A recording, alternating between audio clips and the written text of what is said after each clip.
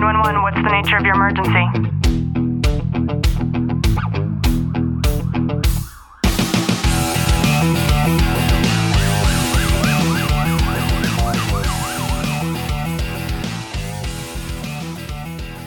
Welcome back to the Tactical Living Podcast. I'm your host, Ashley Walton. In today's episode, we're going to talk about sex. And sex is one of those topics that I found from working with so many clients, everybody seems to want to talk about. And yet, even in as advanced of a society as we're in, it seems to be so taboo to talk about it. In particular, to talk about it with the person that we are most intimate with. And sometimes it seems like it's easier to be intimate with a partner than it is to actually talk about that intimacy. So I thought we can dive into that a little bit here today. And there's a question that I got the other day from somebody who asked me, how often do the happiest couples have sex? And the simple answer to this is that there is no simple answer. I'm going to share a little bit of how this conversation went. This individual that reached out to me is married to a police officer, and she is one of those, those people that text you and it won't just be like one text that says everything they want to say. It'll be like a text and then another text. And then before you know it, you look at your phone and you have like 27 pending messages from the same person. I love her, but she is one of those people. And so in these 27 text messages, she goes on to tell me that she and her husband have been struggling with things sexually. And she's worried that she's becoming celibate. And she says that the main problem, the main concern that she has is anytime that they do have sex, which she says it could go from days to weeks to months. And when it finally does happen, she feels like it's happening out of obligation. So she's not feeling that desire. She doesn't feel craved by him anymore. And as we're sort of navigating through this conversation, I'm asking really selfish and curious questions, as I always do with anybody in a coaching capacity. And I'm asking her if it's always been that way. And she admits that it wasn't. It actually wasn't this way even before the holidays. Something seems to have changed. And as we're navigating the conversation, I ask her if this is something that she's discussed with him. And she says every time that she's tried, it's turned into an argument. And I think that a lot of people struggle with this. And it could be either way. We think that as a whole, it's always the men that want more sex. But newsflash, if you're a man listening to this, women actually want more sex too. And I think that there is this lack of will when it comes to creating a safe space to be able to have two individuals hold a container for each other that creates this element of conversation that can flow so seamlessly. And the key to that kind of conversation is zero judgment. So from those text messages that she was sending to me, the judgment is there. And certainly I didn't tell her how judgmental she was being. It's not my place to be, but I can share this here with you as you're listening to this conversation.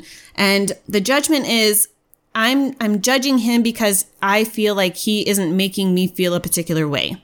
And when I sense that kind of judgment, I always wonder what somebody actually wants. And so I asked her that. What would your husband need to do in order for you to feel like he sexually desired you?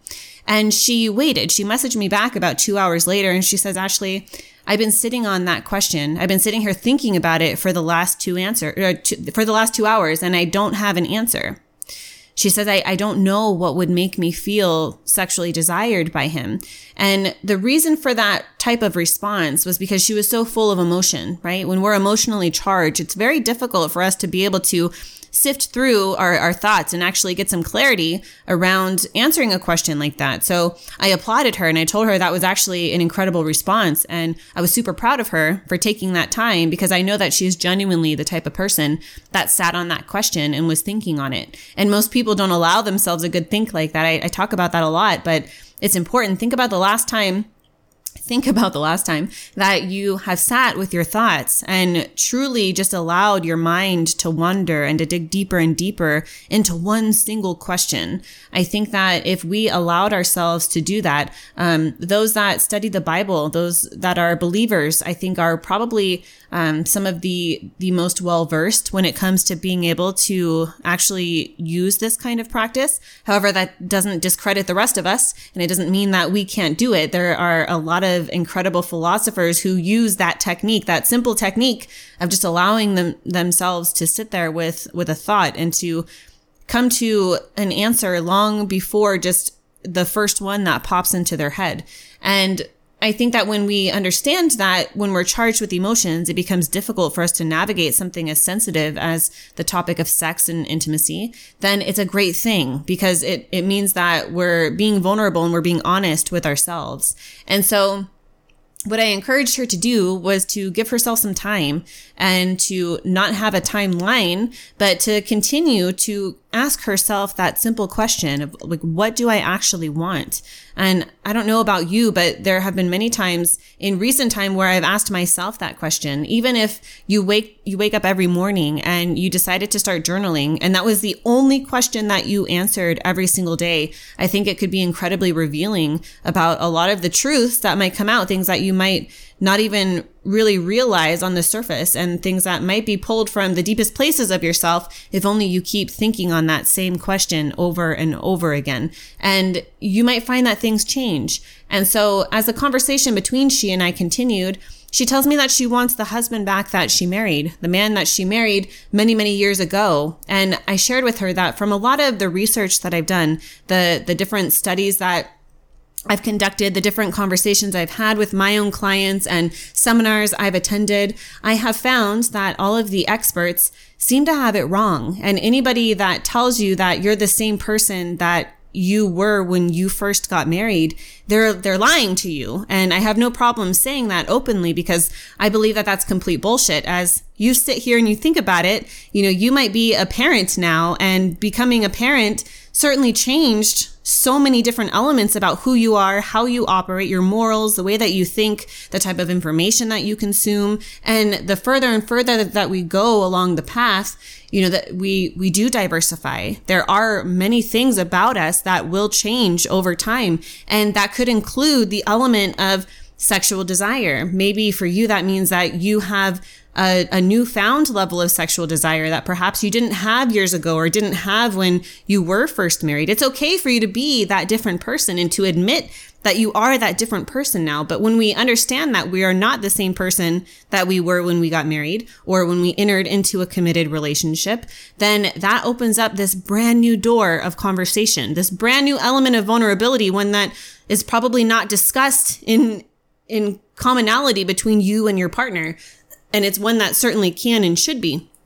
And when you allow yourself to understand that you are not that same person anymore that you were when you first got married, I would encourage you, as I did with this particular individual, to sit and think about all of the things that make you different from when you were first married within yourself. And then to sit and think on the things that are different with your spouse, the things that you wish that your partner was the same partner as they were when you first got married to them. Well, what are those things? And then to do a comparison about who you are now versus the things that you once fell in love with because of who your partner once was. And also navigating through the things that have changed, the things that you do like, and not just the negative things that, you can. It's so easy for us to come up with a grandiose list of all the shit that we don't like about our spouse. But what are some of the awesome things that you like that have changed in your spouse? And then to ask your partner to do exactly the same thing and to sit down and to actually have a conversation around this. And when you understand those changes, then you understand that there are dynamics that actually need to take place that are going to be different because the two of you are not the same units as you once were. You have changed and evolved and grown. You've changed your mind in many ways. And that's okay. That's okay for you to have attributes about yourself that are quite different than they once were when you first got married. And I hope that gives you something to really sit on. And I really encourage you to sit on those thoughts and to give yourself some time to really think on them. If this is something that you yourself are struggling with, I know it is probably one of the number one topics that I get questions on all of the time when it comes to people not being fulfilled sexually. And I completely get that. It is something that could mean everything, especially if physical intimacy and physical touch is your primary love language. So I hope you've gotten some value out of this episode. If you have any further questions or you want to dive into this a little bit deeper, reach out to me on Facebook at Ashley Walton, drop a review, subscribe down below. And as always, I am sending you a long, tight hug from my home to yours.